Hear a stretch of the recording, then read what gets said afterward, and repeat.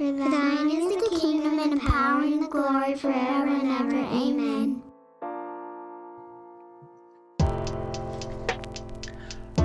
Welcome to the podcast. In and Through exists to equip the church to be hearers and doers of the word. My name is Tim, and I am the lead pastor at Memorial Baptist Church, Stratford, Ontario. And I'm Marshall Morden, the associate pastor at MBC. How are you, Tim? I'm doing all right. I like that it felt like you had to think about that for a second. I did. Out of sorts today. It's a Monday of Mondays. The Monday of Mondays. I feel like every day since we've been in quarantine has been a Monday. Oof. That's heavy, man. Yeah, heavy. Ponder on that. That's right. All right. Yeah. So today, picking up in the reading, days 148 through 153. Is that right? I think so. Something like that. Yeah. Something like that. You start with Psalm 111 and end with Song of Solomon. Right. Right. That's what I know. Because it's a Monday. It's a Monday. So we have to look things up. That's right. So we were talking about, we always like to start with the forest and trees, right? So what is the big picture that we find, the sort of thread that runs through the all of the readings, and then what are the details that support that statement that we would say this is the big picture, and usually we want for that to be theological. We want for that to be something that's devotional, even in that it is teaching us about the person of God. It is teaching us something about humanity and our need for God, or it's something devotional in that it leads us in our walk with God. This week we don't really see that so much, right? Instead, the theme of it seems to be more about a historical transition. Yeah. It's a weird time in Israel's history. I mean, the passing of David, who was, this iconic figure in the history of Israel, on to Solomon. And, in last week's reading, it seemed like that was a pretty smooth transition, but then we find out this week that maybe it wasn't quite as smooth as we thought. We're kind of coming towards the end of the Psalms, but now we're picking up other writings. So it's hard to kind of like find a theme that ties everything together, other than what you suggested, kind of this transition. From David to Solomon. Yeah. Remember that. We'll make that a title, From David to Solomon. Mm-hmm. So let's talk first about the narratives, or would you rather talk about the Psalms? We can go narratives. Let's talk about that. All right. So the narratives pick up in the second day. Although we did read about the death of David, he comes back so that we can read about his death again. That's right. He pulls Joshua on us. Right. No, the reasoning is just that it's different books of the Bible chronicling the same event, and so we're going to have a little bit of back and forth. So the week starts off with some Psalms of David, the story of David's passing, and then we come back to the next step, which is Solomon coming in. And David has already said Solomon is going to be king. Yep. But not everybody likes that idea. Yeah, no, one of David's sons, who hasn't played a major role up to this point, Adonijah. Oh, I like that one. He proclaims himself king and starts kind of bringing some key figures, including our good buddy Joab, bringing them kind of into his own little circle. But David is not okay with this. This is not what his plan of succession was. And so instead, Solomon is crowned. Right. And Solomon, I guess he gets the people on his side. And so he's the one who actually ends up keeping the throne, which is what David wanted all along. Right. It's hard to know exactly what the heart behind this is, because there's a part of me that feels like Adonijah is just going, hey, you know what? Absalom was the oldest son. I'm the next oldest son. My dad's on his deathbed. I'm the rightful heir, as if maybe he doesn't know about David's wishes. Or maybe because David's still alive, then instead of waiting until David passes and his wishes are announced to the people, he says, hey, if we jump the gun, then maybe we can create such a momentum that when David's wishes are announced, it'll be like, well, you know what? He's already here, and it's a lot of work to put up a new ceremony for crowning a new king all over again. Let's just stick with this one and see how it goes. So I think B is probably the right way to go about it. It seems like he's being a little underhanded and trying to undercut what David's plans were. But in the end, David goes ahead and turns over the crown even before his death. Yeah, he does. Yeah, and so Solomon is established as a king, and then David kind of encourages Solomon to do some house cleaning once when he gets set up, and so we see that we see kind of there's like this unfinished business that for whatever reason David wasn't going to finish in his own lifetime for Right. Because he had given his word that he would not personally enact certain judgments, but he certainly wasn't opposed to those things happening after he passes away. And so we see Solomon sending out Benaiah, who is like, his new kind of hunting dog, Yes. executioner, whatever you want to call him. And he takes care of some business. Yeah. So the first things that Solomon's going to do as king, I don't know what it's like for prime ministers as much, but in the U.S., when we have a new president, it's always the first 100 days is a big point of measurement. Solomon gets his record of his first acts as king. A couple of people killed, and a woman married. Yeah, that's true. Yeah, he's a busy guy early on. So establishing himself.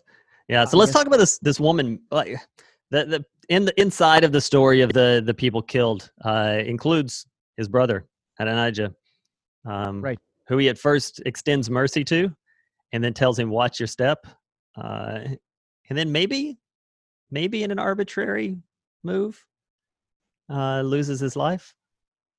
Maybe Solomon's got a quick trigger finger. I don't know. It's hard to say, right? Yeah, Solomon spares Adonijah, but kind of alludes to the fact that like he better watch himself. Right. And then Adonijah asks for a concubine, I guess, of David's, who cared for him. I would say a servant woman, because the Bible's very clear to tell us that nothing went on.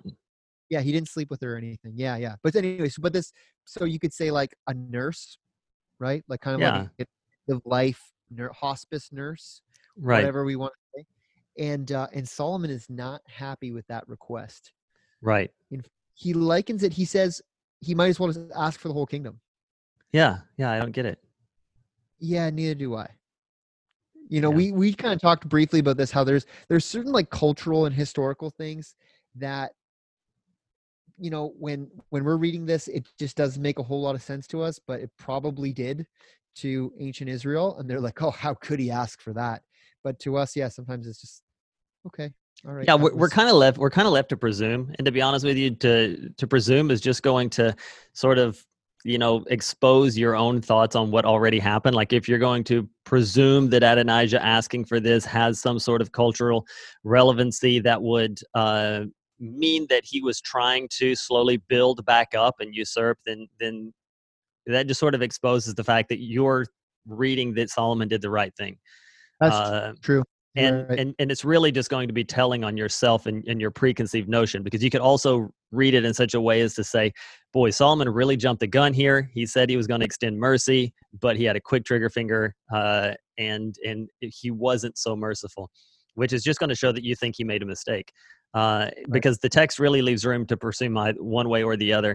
And I think really the most honest way to go about it is to go about it saying, I don't know. The Bible doesn't condemn it. The Bible doesn't celebrate it. It just says this is what happened. Sure. Yeah, no, totally.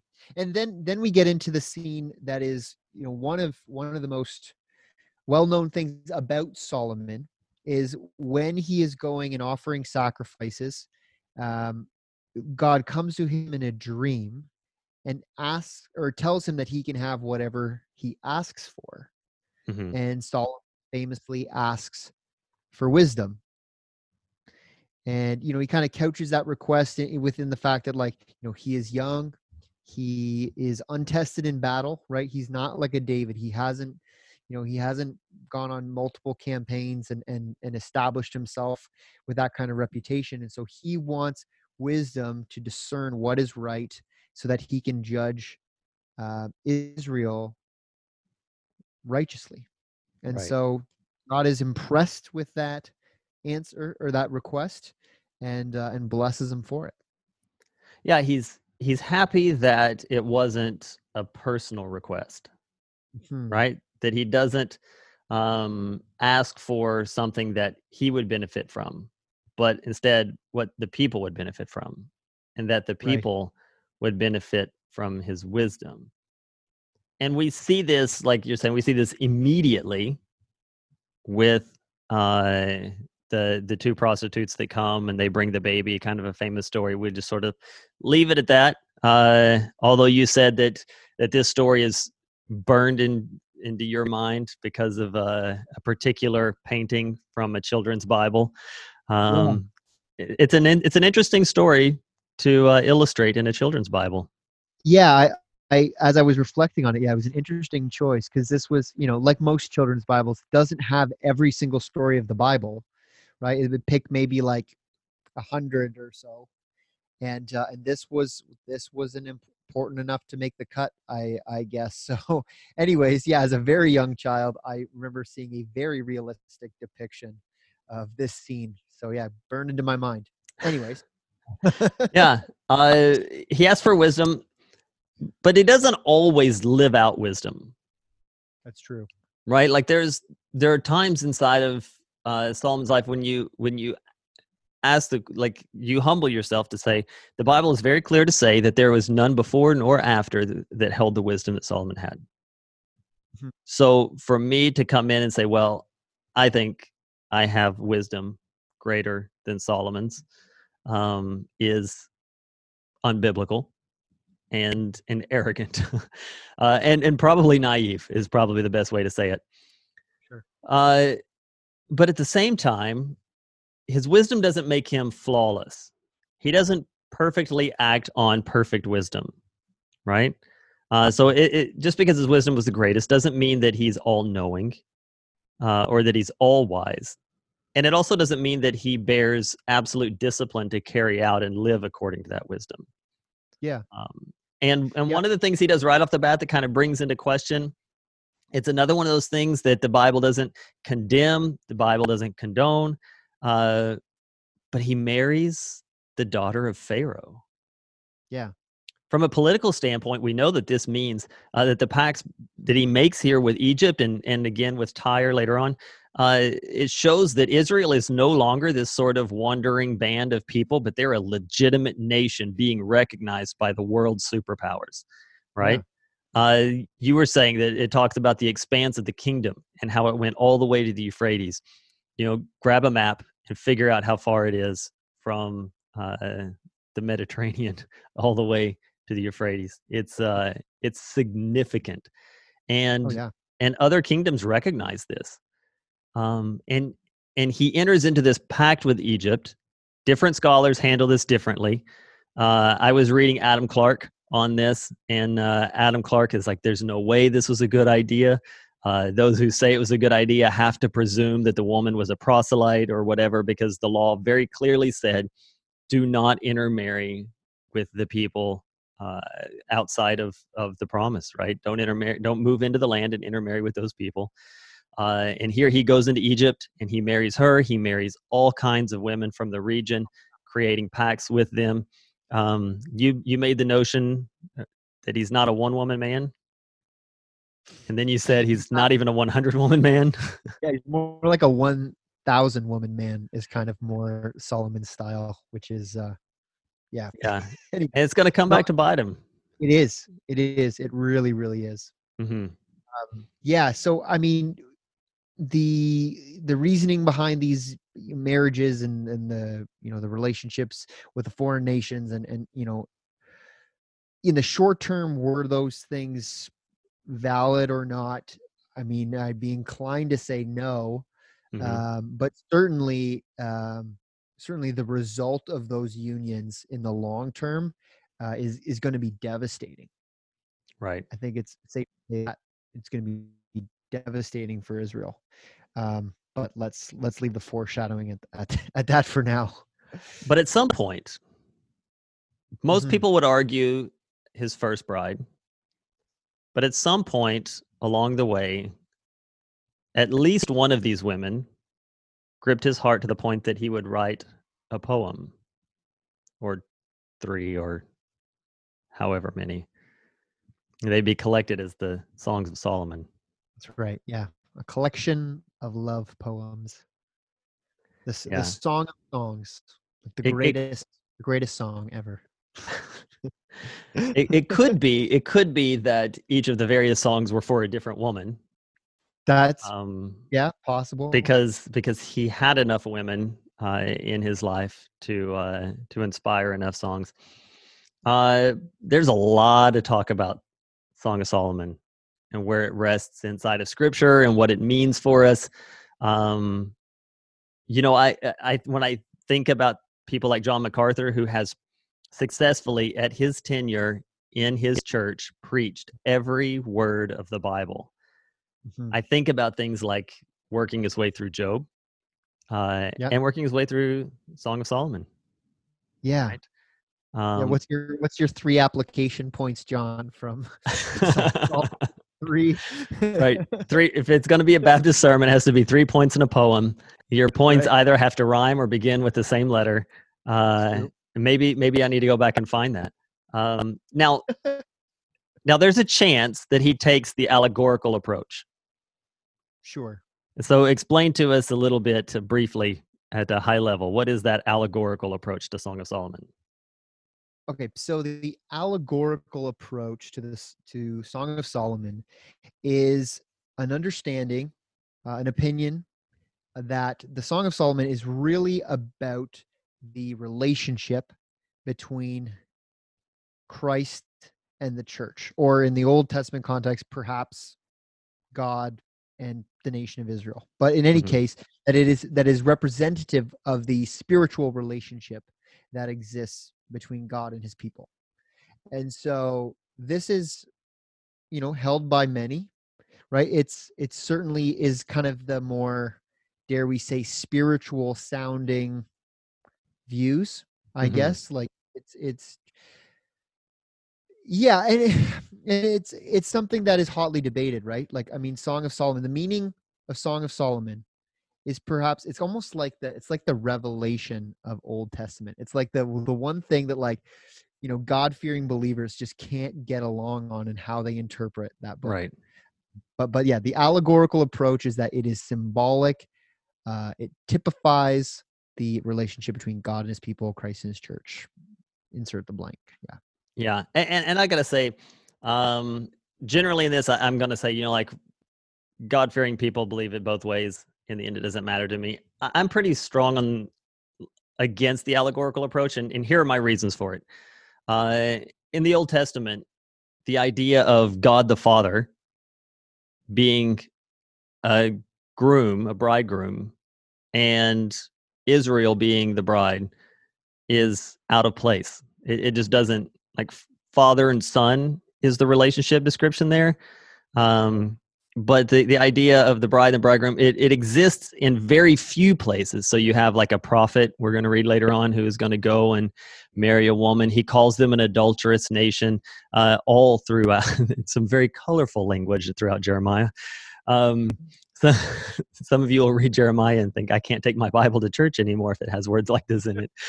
Uh, and so there is, it's not to say that it's devoid of that, but it's Mhm. not the primary vehicle for that description. And it's instead generally Christ and the church, which is what most allegorical proponents would say. This is Christ and the church, But that puts it in a weird spot because now we've got this book that exists for hundreds and hundreds of years and is brought into the canon that just sort of is a placeholder until we have the establishment of the Christ and the church as the common understanding of the relationship between the second person of the Trinity and the church that is redeemed by his atonement.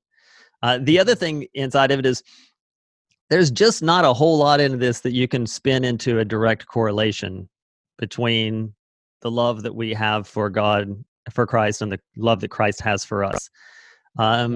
This is very physical. Oh yeah, very physical. yeah. And Very visual. there's a Very visual. reason.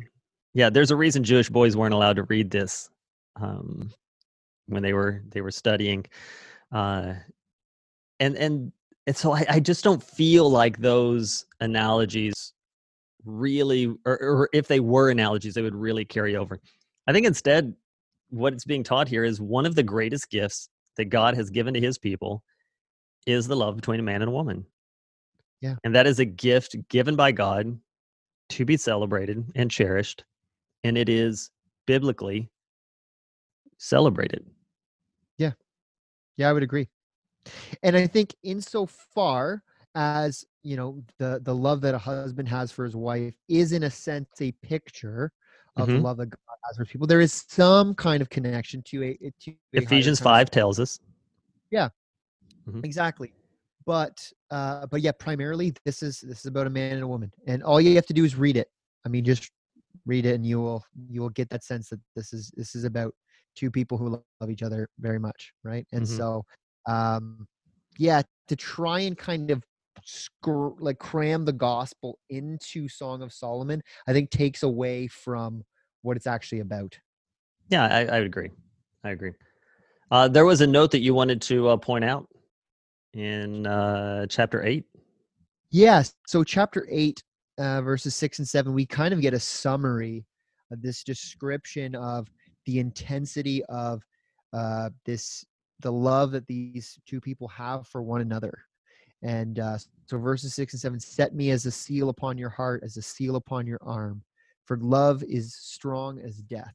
Jealousy is fierce as the grave. Its flashes are flashes of fire, the very flame of the Lord. Many waters cannot quench love, neither can floods drown it. If a man offered for love all the wealth of his house, he would be utterly despised. And so it just kind of speaks to the intensity of human love for one another, and potentially even the potential for destruction in that flame, that flame of the Lord, right? That its flashes are flashes of fire. Mhm. I mean, it's, I don't know. I gotta be careful what I say here. So yeah. Anyways, that's So when Lindsay and I were married, we wrote our own vows as best we could from scriptural reference, and they were not the same, but they both ended with the same paragraph. And our vows ended with, and I will wear my love for you like a seal over my heart, like a seal on my arm, because my love for you is as strong as death. That's great. Yeah. Did you also say her nose was like a tower and her hair was like a flock of goats? And I'd like to talk about her navel in front of the whole church. That would have been bad. No, I'm sorry. I remember there was a guy from the Gaither vocal band back in the day, Mark Lowry. He was like a comedian, Christian Right. comedian on the side. Right. And he did this music video of like the woman from Song of Solomon, which was like, it was kind of like this like groovy love song, but with the description, and there was like this cartoon character. It was hilarious. I remember watching as a kid. I grew up on Gaither stuff, so that's why I know that. Anyways, let's move on to the Psalms, because we've got some Psalms to touch on here. Sure. Yeah. The first day 148, there is a load of Psalms. Yeah. But it's okay, because later on we have a day with only one Psalm. That is, I think, longer than the although the one Psalm is quite significant.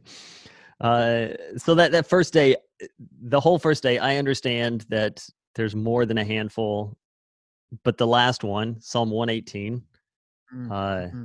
Man, that one just cut. Yeah.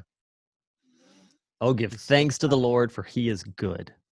His steadfast love endures forever. yeah. Hmm. Yeah. Yeah, and you were saying too, as we were going through this, that the number of worship songs or hymns that you see that have taken lines from that psalm, there's many, right? Like Mhm. it's just written with lyrical beauty. Yeah, it's a great one. Yeah, verse 25, save us, we pray, O Lord. O Lord, we pray, give us success. Mm. Yeah. Yeah, and then we kind of move through. There's a few other psalms kind of from later on in David's life. He writes one, Psalm 71, kind of like asking God for support when he is out of strength, right? He's in his old age. He's not well anymore, Mhm. and just praying for God to sustain him even as his strength is failing. Mhm. But the Even big one written one, by Solomon? yeah, that's true. Actually, yeah, Psalm 72, right? Mhm. And interestingly enough, the psalm, it's him asking God to rule the people with wisdom and righteousness, Mhm. right? Asking for blessings for the people of Israel, and that all peoples of the world would acknowledge Yahweh as God, as the Lord, right? So, yeah, so that was cool. But Psalm 119, I mean, that's where we got to camp out for a little while here because Yeah. that's our highlights, I think, for both of us this week. Yeah, so just the structure of it, I think is worth pointing out. This is an acrostic, right? So it goes through the Hebrew alphabet: Aleph, Bet, Bet, Gimel, Dalet, Hey, Lut, Kaf, Kaf, Selmet, Hayim, Pei, Fe, something like that. I don't know. That right there is the only thing I retained from Hebrew in seminary, and even that, there's someone that's going to send me an email and be like, "You didn't get it right." Um, but each section begins with a different letter of the Hebrew alphabet, uh, and it is significant. It's almost like a book of Psalms inside of Psalms, Yeah. right? It's almost its own book of the Bible in the way that it's organized like that. Um, but it's just fantastic. It's a fantastic look at a devoted heart. Mhm. That's what I see in it. And the celebration of God. This is what struck me uh, about it. That when we want to celebrate God, and when we encourage people to celebrate God, we encourage people to celebrate God's love, and we encourage people to celebrate God's power, His grace, and His mercy. But what's being celebrated here is God's law. Yeah. The way of the Lord is Mhm. being celebrated. And I was really convicted in just seeing how much of this is pointing to the law and how excited he is for the law and how much his heart desires the law, and thinking, you know what, sometimes the ways of the Lord we apologize for, or we tell people endure these because for them there will also be grace and mercy and love and things that you actually want. So we endure the way of the Lord. And that's not at all what is being No. talked about here. Here we're talking about the law, the way of the Lord being what is worthy of our celebration and our admiration. Yeah.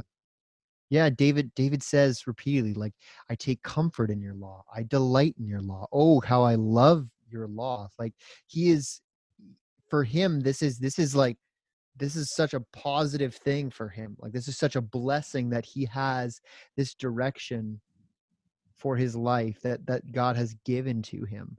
Hmm. Right. And so yeah, you're absolutely right that it struck me as wow, that's the thing he's like most excited about, Hmm. right? And yeah, I think it's significant, right? That he wants to meditate on those teachings, right? He asks for help to understand them and to apply them and to carry them out.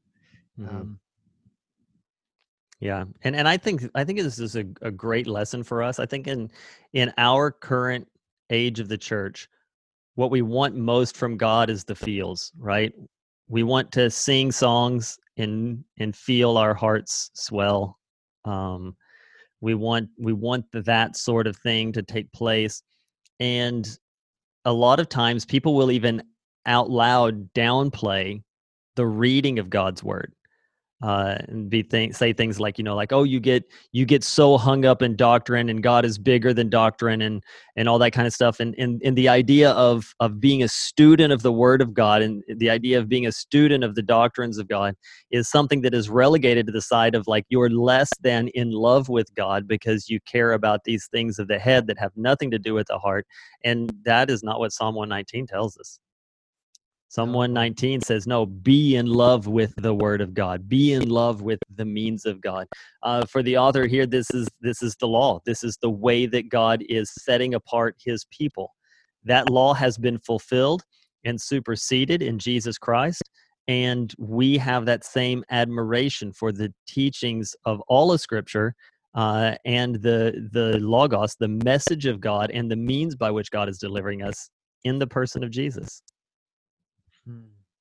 Yeah, and those are things that we should relish and appreciate and adore, right? Not just the hope of our salvation, which obviously should give us joy and we should praise him, but even the things that he has given, for us in the here and now, to say that, yeah, like I love the instructions of Christ, right? Mm-hmm. Like I take joy in something like the Sermon on the Mount, right? That calls me to live a life of holiness, like that. Even in that, there's something of value for me, right? Not that we're saved through our obedience, but that God is doing something through our sanctification that is beautiful and right. ought to be enjoyable, I think. Yeah. And I think that's what I think this is really a call to hunger and thirst for the way of the Lord, to hunger and thirst for his words, for who he is, and what he has spoken to us, and to not put those things aside as less important because they're not emotive, or to even classify them as less than emotive, because here we definitely see an emotion for those things. Yeah. All right. Yeah. Well. Yeah. Go ahead. No, go ahead. In this like age-old question of head versus heart, right? It doesn't need to be an either or situation. David shows that it's a both and, right? Yeah, I agree. And I'll admit I used to get caught in that. And here's what happened. This is going to sound pretty arrogant, but what happened is I started getting an education. And I started realizing that the more I learned, the more I loved, right? And then I got to thinking about the concept of a relationship. If I'm in a relationship with someone and I have to say to that person, let's be careful how much I know about you because I don't want to love you less. Is that a good relationship? Is that the kind of relationship? Do you think that's how I got Lindsay? That is not how I ended up married to my wife.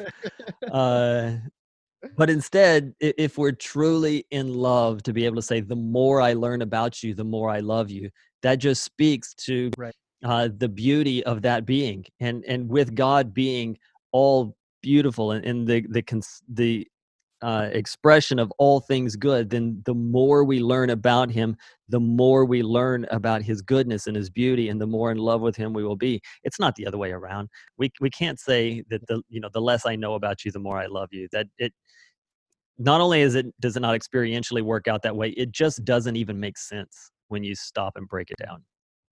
Yeah. All right. Well, thanks for listening. This podcast is a resource of Memorial Baptist Church in Stratford, Ontario, and is produced by Alex Walker. Talk to you later. Bye-bye.